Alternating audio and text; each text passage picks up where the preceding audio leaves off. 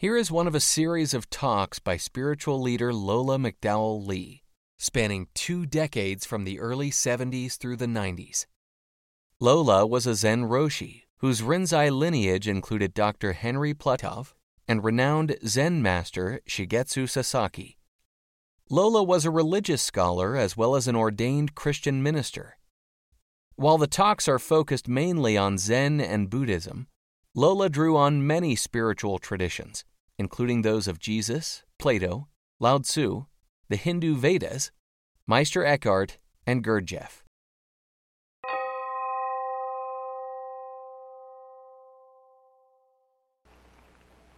I'm reading again from Lao Tzu in the Tao Te Ching. Wherein now he says, not boasting of merit and not stressing cleverness, thus one prevents jealousy and quarrels. Not concerned about possessions and not overestimating valuables. Thus one avoids greed and theft. Not considering anything outside as desirable, thus one prevents anxiety and discord inside. Likewise, the awakened one, he renders men's hearts desireless, thereby opening them to abundance. He decreases their craving, thereby increasing their powers of realization. He teaches them to put the inner above the outer, to value wisdom higher than knowledge, not to act from the outside, but from the unmovedness of their inner being, thus practicing non-action. They find peace and realize that through non-action, nothing remains undone. What's that? Nothing remains undone. Now, this particular chapter of the Tao Te Ching is called The Mastery of Life Through Serenity. The serenity being the non-action, which is the Wu Wei. In Japanese, it's a Mu Yi in Chinese. Yeah. And it's what the Buddha called the middle path. Because non-action is as far away, or we could say an equal distance, from a passive, lazy, non-doing as it is from the frenzy of tremendous activity. It's in the middle. Action through non-action, Wei Wu Wei, is the way of the serene. The way of those who live within instead of allowing the 10,000 things to control them. It's a way of living that is in acting from the unmoving, that solid inner core. You seat yourself in that and then act.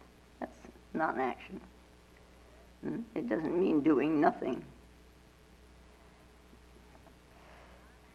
You see, in the non-action, it is not the ego that acts, but the Tao. And you should know the difference between the two. If you think the ego is you, you have another thing coming. Jesus expressed it this way: my Father worketh hitherto, and I work. Non-action. I come along after. The Father worketh hitherto, and I work. And St. Paul says that this, in reference to this non-action, that this is the evidence of faith. Now, faith, we usually, what faith do you belong to, we say, so that one is, whatever orthodox religion or tradition one is following, one has faith in it. That this is your faith, this is your religion, this is your faith. But the way that St. Paul is using it, or to my understanding, in my opinion, it would be more like Hui Ning's faith. When his teacher there gave him, the fifth patriarch gave him the bowl and the robe, and Shenshu was the head monk there, and had decided, that a long time ago, and all the monks in the monastery, figured that this head monk was going to be the predecessor. And here comes this little rice chopper out of the kitchen, and he's now the predecessor. He's the sixth patriarch. And so the master tells him that, he better leave, because the monks and this head monk will certainly do him evil. And the teacher helps him to get away. He gets him down to the river and gets a boat for him, but then Hui Ning's on his own. I mean, the whole story is very, symbolic. But finally, this head monk, after 6 months or so, it catches up with Hui Ning, and Hui Ning is hiding behind this huge rock, and he's thrown the robe that he inherited. He threw it over the rock, and he set his bowl on top of it. And so comes a head monk, and he says, he knows that Hui Ning is hiding behind the rock, and he tells him to come on out. And Hui Ning says to him, if you can move the bowl and the robe from the rock, they will belong to you. Now come on. And that guy couldn't budge that bowl, not even half an inch. So finally he acquiesced and told Hui Ning that, please, would you be my teacher? And so Hui Ning came out from behind the rock, lifted up the bowl, and handed it to him and said, this is evidence of my faith. That's how St. Paul means evidence of faith. Faith is something else. The evidence of his faith, that man could not lift that bowl even half an inch. What kind of faith is that? That's not a belief in something. Huh? The faith then becomes something entirely different. This is the kind of faith you should have. That's why you sit, huh? Anyway, to achieve what is essential through non-action. Hui Ning didn't act. He hid behind a rock. Symbolic, huh? So, but anyway, Lao Tzu is difficult to understand. This who you are, really, this outer function of an inner power. Like a sword will pass through the air, and it doesn't cut the air. Does it? Or does it? Have you ever seen the air with a sword? If you take a saw, and the wind is really blowing hard, and you hold the saw up like that, it's surprising what you can see. We used to do that when we were kids, because you can see the air current going over and below the saw. Interesting. So when I say the sword passes through the air, it doesn't cut it, well, I'm not so sure. But it doesn't cut it. Not really. And it doesn't cut water either, though even the water will flow over and under it. But it doesn't cut it, huh? But anyway, we should be like this water. We should be like this air, Any cutting force, just let it pass. Just go through. And if you don't resist it, if you don't get all tense and,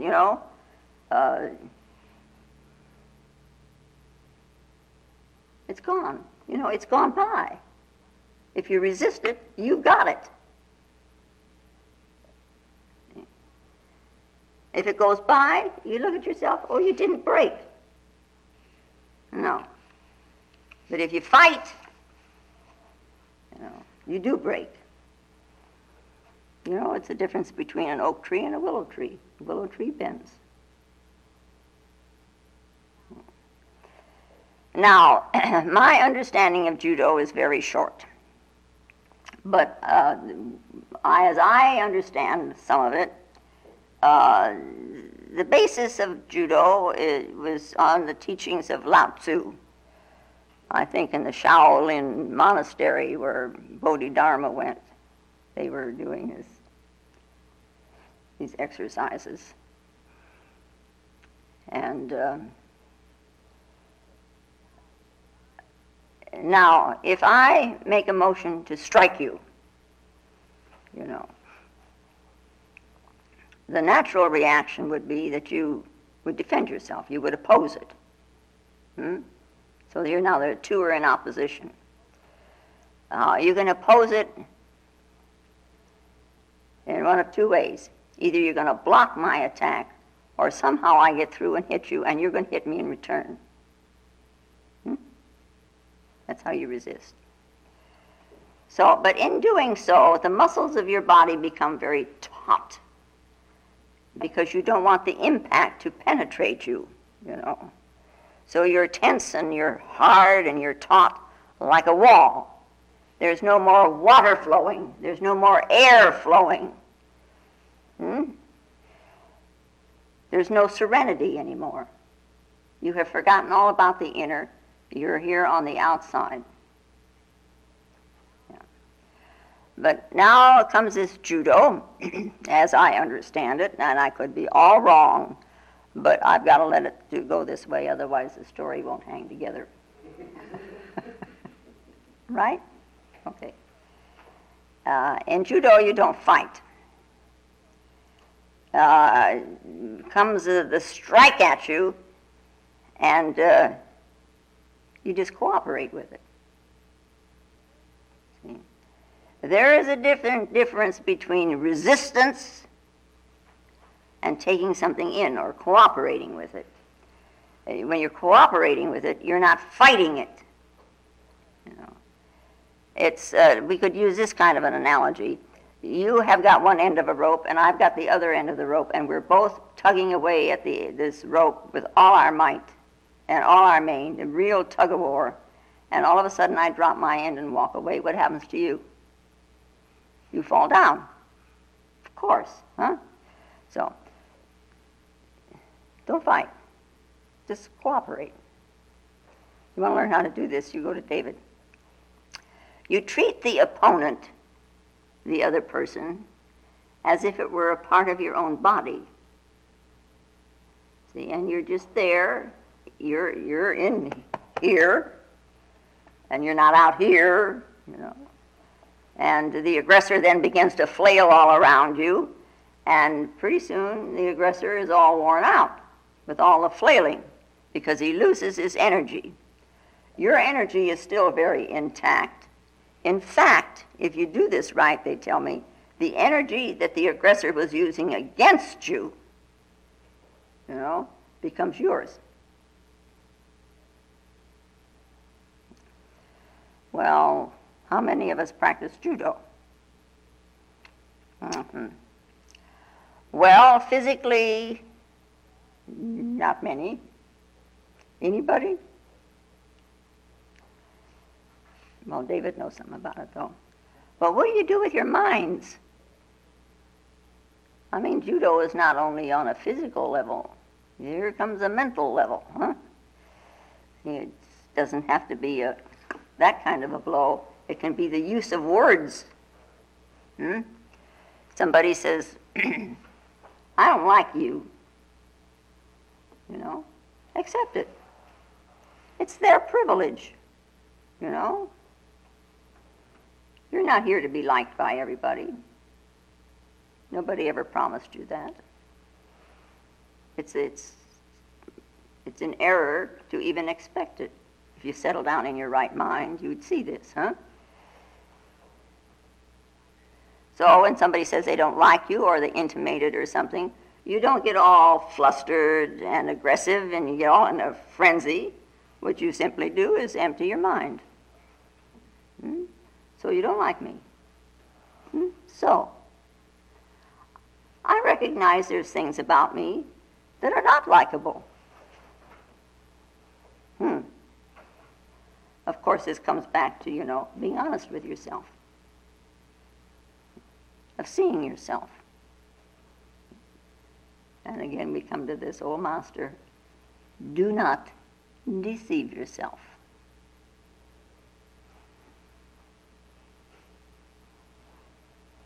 We're not all strawberries and cream. No. Now, in judo, one is not supposed to actually defeat the enemy. You let him defeat himself. Now, an empty mind cannot be defeated. No way. How do you talk to an empty mind?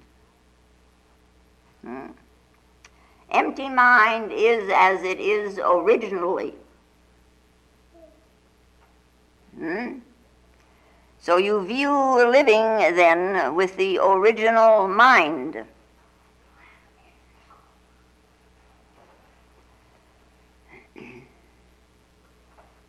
And that's why you sit, isn't it? To find your original mind.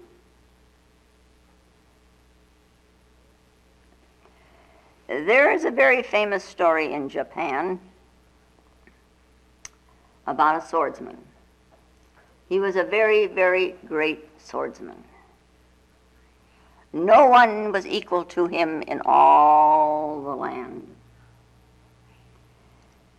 One night, on returning home, it was about 2 in.the morning. He'd been out to he'd been celebrating after the match. And he went into his room, and he saw a rat coming out of the hole. And the rat came over and sat on his futon, on his bed. And this made the swordsman very angry. That was his bed, and the rat had no business getting on his bed.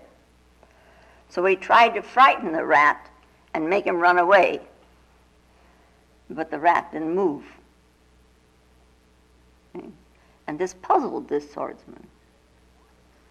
He could frighten the strongest of men by shaking the sword or his fist. Here is this big bully. Could frighten anybody. But this rat? No. So he picked up this little toy sword, little wooden toy sword, with which his daughter played, and, she was learning how to be a sword, and he used it to strike at the rat, and he struck hard. And the rat moved about half an inch, So when the swordsman came down with the sword, he missed, But the toy sword broke all into pieces. That was his strength, and that was his anger. And the rat just sat there silent. Just silent. Yeah. The beady eyes were just watching him. And now this man was a little disturbed. So being disturbed, a little fear crept in. And he decided this was not an ordinary rat. We are strange this way. You see a rope in the twilight or in the dusk. It's pretty dark, and you see a rope and you see the end of it there, and it's a snake. And there's a little fear. Fear has already come in. It's a snake. And I remember once upon a time, way back when, I'd gone camping, and there was still some snow on the ground. But I was all wrapped up in a sleeping bag, and I'd had hot stones at my feet and stuff like that, And I was awakened in the middle of the night by this animal sniffing at me. And I thought, that's a bear. I could smell him. It was just, wild animal smell. It's a bear. I, to this day, don't really know what it was, but in my mind it was a bear. I didn't do anything. I just very silently just didn't move, and he went away. And you know, people that if they're looking out the window at night and something moves out there or something, and there's a patch of white, you know, they're very sure that there's a man standing out there waiting to get in. This is a patch of white. He's got a white shirt on. You know, fear does things to us.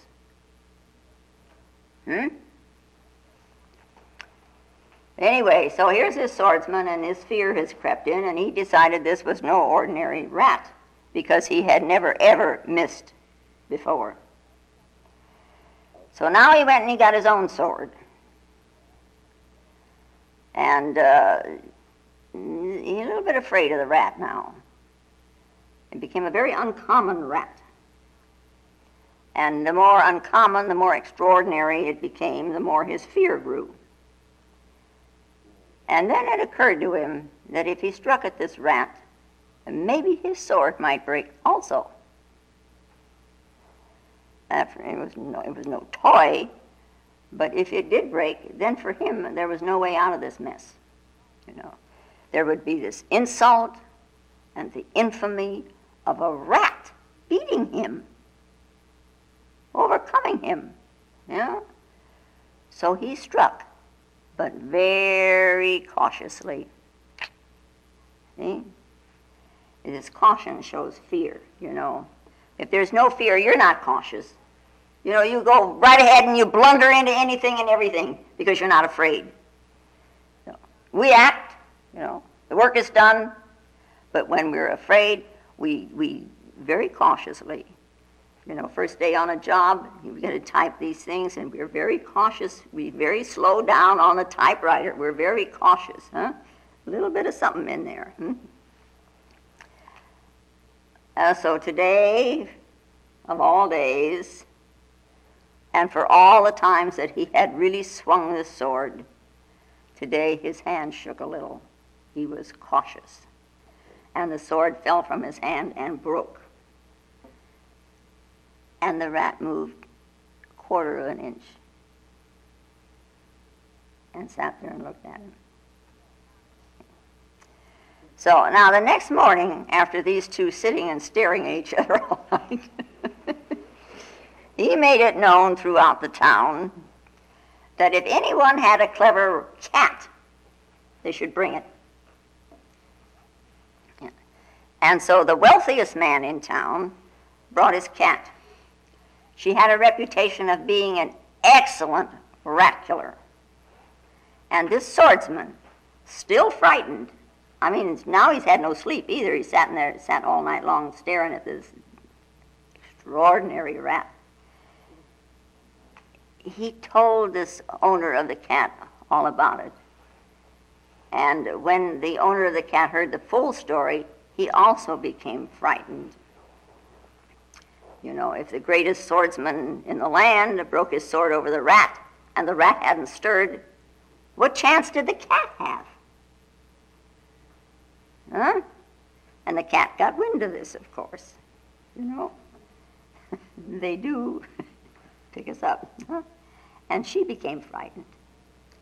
And she began to plot and plan all the various ways she could kill this rat, how she could capture it and come up on it and so on. And at the same time she's plotting and planning, this going through her mind, she's also thinking, why am I doing all this preparation mentally? I mean, rats just naturally run away from me. I'm a cat. But then she said to herself, but this is not an ordinary rat. So I might as well be prepared. Yeah. So she stood at the entrance to the room, and she looked in, and she saw this rat, and she trembled at the sight. The rat sat very still and silent, surrounded by these broken swords. And now, to the cat's consternation, instead of she advancing stealthily to this rat, the rat began to advance. Never Never could she have anticipated such a move, that the rat would advance on her. See? So she vamoosed. She got out immediately. Immediately. Cat gone.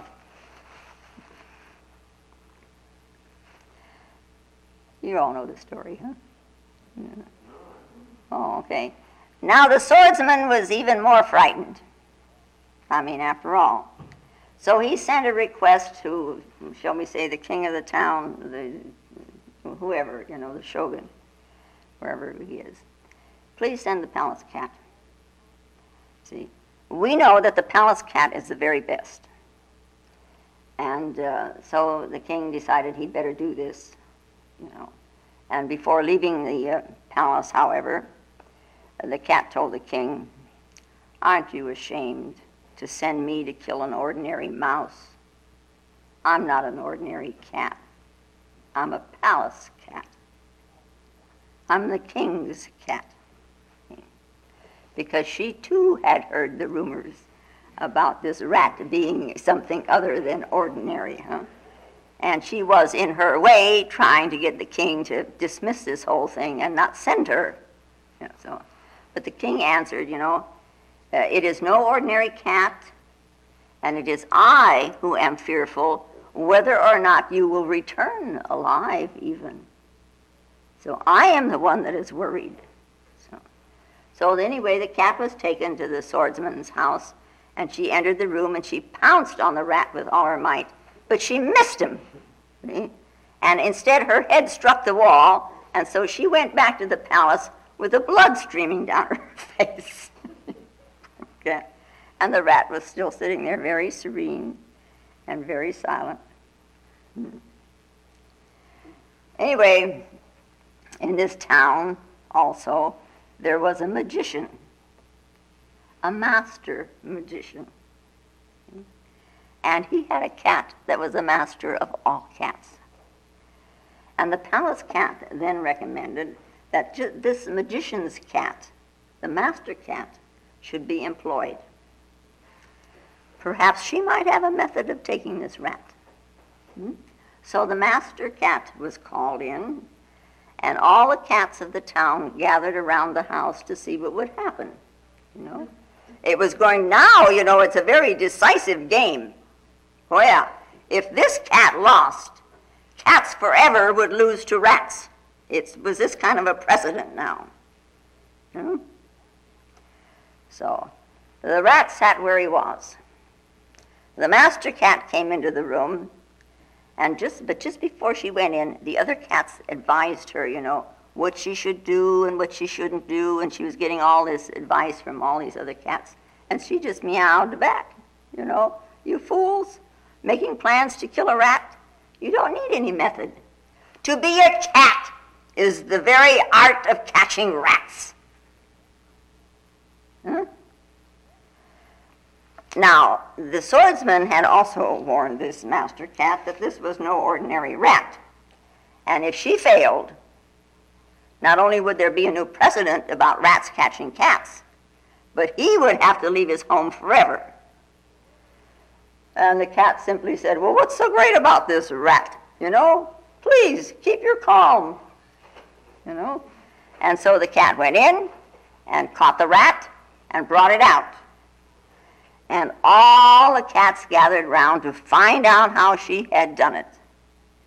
And she stood there and she said, "The fact that I am a cat is enough."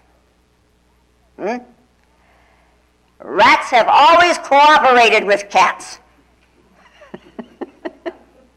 Cats have always caught rats. This is our nature. The plans that the rest of you made only got in the way. I could catch the rat because I am a cat. Now, I am a human being.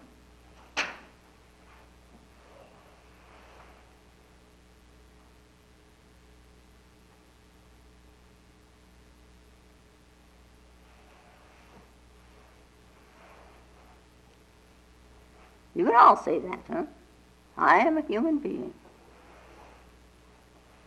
being a human being, original mind is here. Original power is here. Original will is here.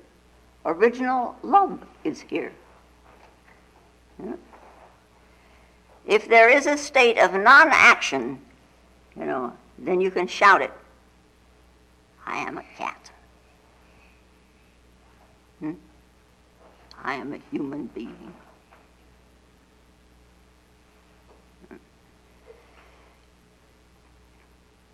I read a story once upon a time, in days long ago, when they had sailing ships, and an American, and he was supposed to be, I guess, the first American that had ever landed at Hong Kong. And when he got off the boat right away, the first thing he saw was two men fighting down there on the wharf. And so he stood there for a while and watched them, because right away his attention was caught by something unusual. Both men brought their fists right up to the face of the other, but they didn't touch him. Just right up. Huh?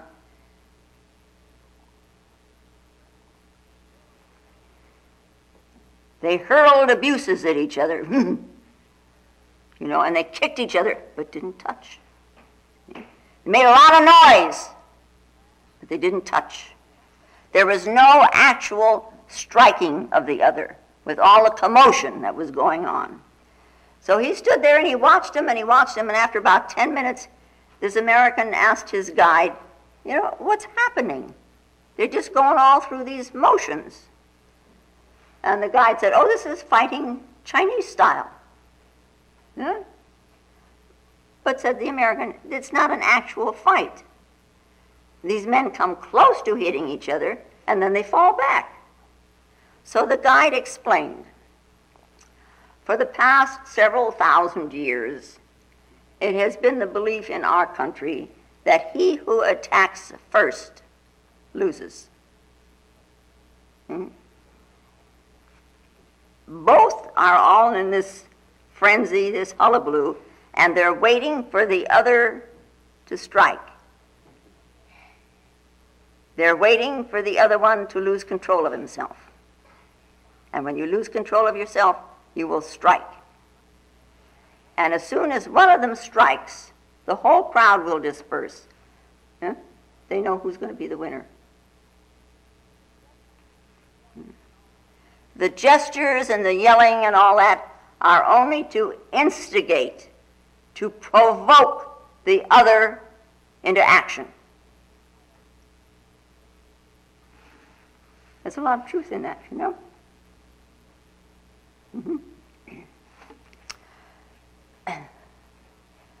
The funny little stories to try to get across something of what Lao Tzu was trying to impart. Because his reasoning is not our ordinary reasoning.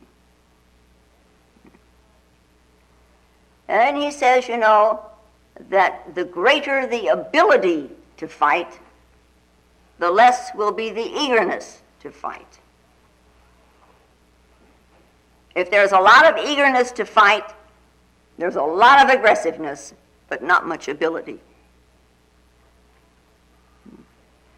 When a man's strength and a man's power, that is human being, man or woman, when their power is complete, then there's no fight at all. See? There is maturity. There is serenity. It's like Jesus, at the end, he didn't fight back. He didn't.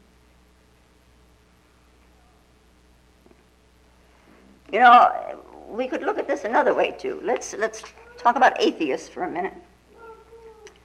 Atheists have been denying God for thousands of years. There's no God. It's as if they stand before the gates of the Almighty, demanding to be told if God is or he is not. You see, I could be a good evangelist.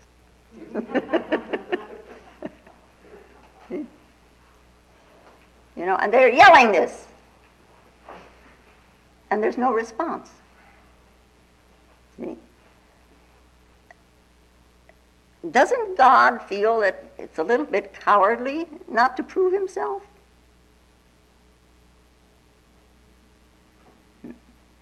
But he doesn't. He's silent. Lao Tzu says he is silent because he is the supreme power. There is no resistance. All of God is action and non-action. The atheist acclaims from the mountaintop, way, climbs this whole mountain, and he yells up there, "There is no God," and comes back this echo, "There is no God." God cooperating. Remember that the power cooperates. The greatest power in the universe cooperates.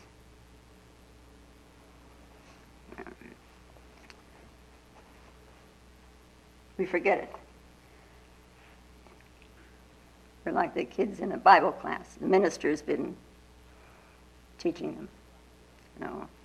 And when he gets through, he asked, it was a little boys' class, and he asked the boys if they understood all that he had told them about forgiveness. If someone slaps you, will you forgive him? You know, one little boy said, "Well, I might if he's bigger than me, but it would be very difficult if he's smaller than me." That's our usual reasoning. How about cooperating? You know, we could experiment. It wouldn't hurt us any for 1 week, 7 days only. You might practice a kind of a cooperation. Happen what may. You're not going to put up this resistance. You're going to sit in your gut and you're going to cooperate. You know, it might be that if we put our minds to it and we practiced this a little bit, Lao Tzu's words might give up their hidden secrets. Because then, in trying to experiment with it, you would be moving from the words to the experience. You know, we have, really, we stop and look at it, we have such ridiculous ways of dissipating our energies. I can say, I walk along the street, and a child laughs at me, or I'm driving home from here at night, and a bunch of, you name them, are in a car racing down the road, and they pull up next to me and make some kind of remark. You know, what do?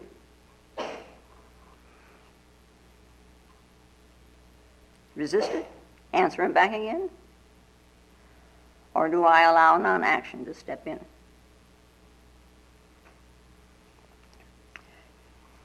Lao Tzu, you know, he was walking down the street one day in his little village, and somebody threw some rocks at him. But he didn't even look back to see who the troublemaker was. He just ignored him. And it wasn't very long before this troublemaker came running up to him saying, "You could at least look back so that my efforts were not in vain." Yeah? Well, why would one throw rocks in the first place?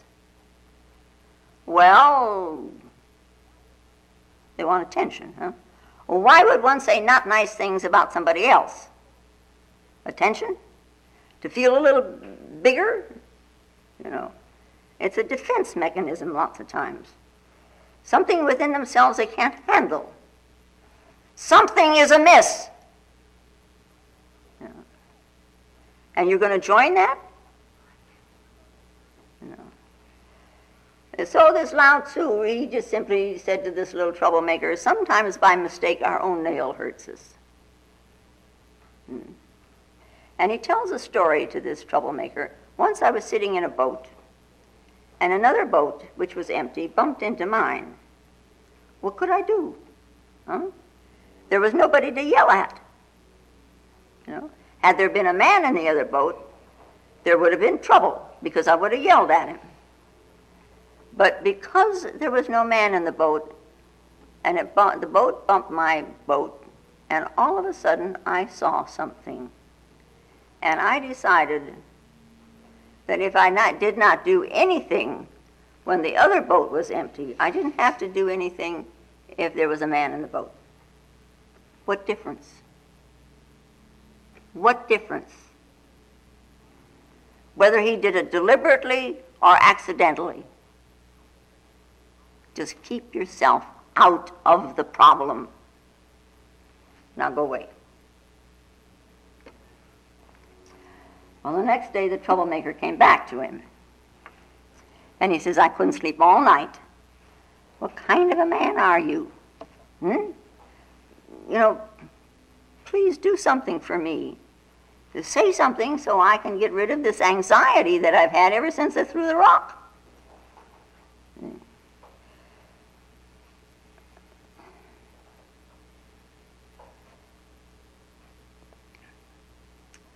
This is how we live. We have hopes and expectations. We expect. If I'm nice to somebody, I expect to be treated very well in return, and I'm disturbed if I'm not. This is the coin of our realm. This is our give and take. This is our bargaining. If I give a gift and it is not accepted, to whom does the gift belong? If it's not accepted, I don't know what to do with it. My mind is all thumbs, as it were, and I can't think straight anymore, like this little troublemaker. Do something so I can get rid of this anxiety. Do something, say something, so that I am no longer at fault. Do something, say something, do something, act. No, Lao Tzu doesn't. He just sits there with the original mind, non-action, serene. If one is always prepared for an attack, we call it carrying a chip on the shoulder, you're going to find an enemy very easily. The universe is very large. It satisfies everyone's needs. You look for an enemy, you will find one. If we begin to look for cooperation, this also will return to us. He who sets out with the feeling of cooperation will begin to find friends, because whatever it is that we seek, we find. Whatever we get is of our own seeking. Yeah. And then, of course, we remember the words, seek ye first the kingdom of heaven, and all else will be added unto you. So what is all else? What's all the rest that's going to be added? Well, of course, your mind jumps immediately to all the little things you want. But seek ye first the heaven, and all else will be added unto you. And by that all else is meant non-action, non-discrimination, non-judgment, non-purpose, non-ego, Tao. That's all else. Yeah.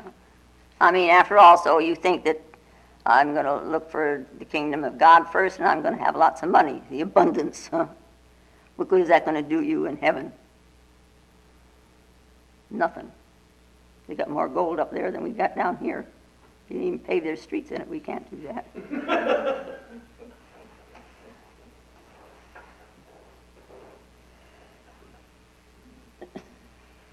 Lao Tzu teaches the wisdom of life, not the bartering.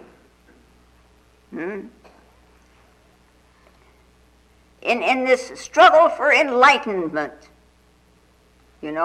he shows what is to be avoided. Pretense, attachments, greed, because nothing is a greater obstacle to self-realization than self-conceit. And it comes in very subtle forms. One who tries to be somebody loses his stance. Lao Tzu says, someone on tiptoe is not steady.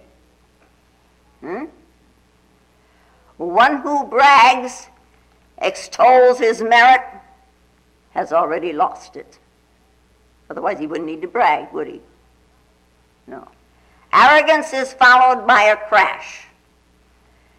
And then what was easy becomes difficult. Heights ascended turn into our downfall. But now what had been a very short way now stretches out endlessly.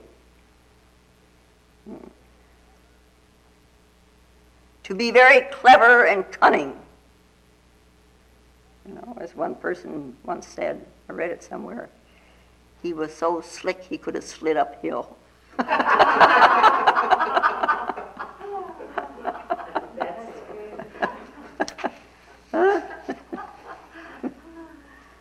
But you don't fool anybody except yourself.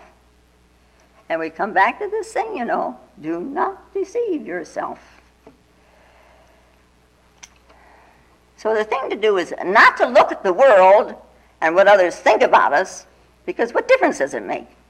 We look at ourselves honestly. It is our becoming perfect that perfects the world. If you are in a state of non-action, you will see that this world is perfect. It really is. Has never been anything but. Yeah? It's, there's a dust. In Genesis it talks about a dust that rose. That's in the second creating process. The dust of envy and greed in this instance of pretense that keep us from seeing the perfection of ourselves and of the world. In the non-action, nothing remains undone.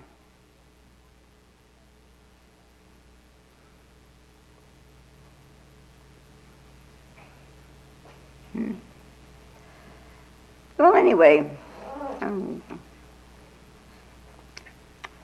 I think we might practice the experiment a little bit of cooperating with things around us. There's that little story, an anecdote, of the teacher asking the student, if 1,000,000 objects come to you, what do you do? And the little student answers, a yellow object is not short, a green object is not long. Why should I interfere? Cooperation, huh? And see if it makes your life any easier. So we can learn a few things from this Lao Tzu and his Tao Te Ching. You might try reading it and just taking a sentence here and there and working with it. Wouldn't hurt a thing. Okay.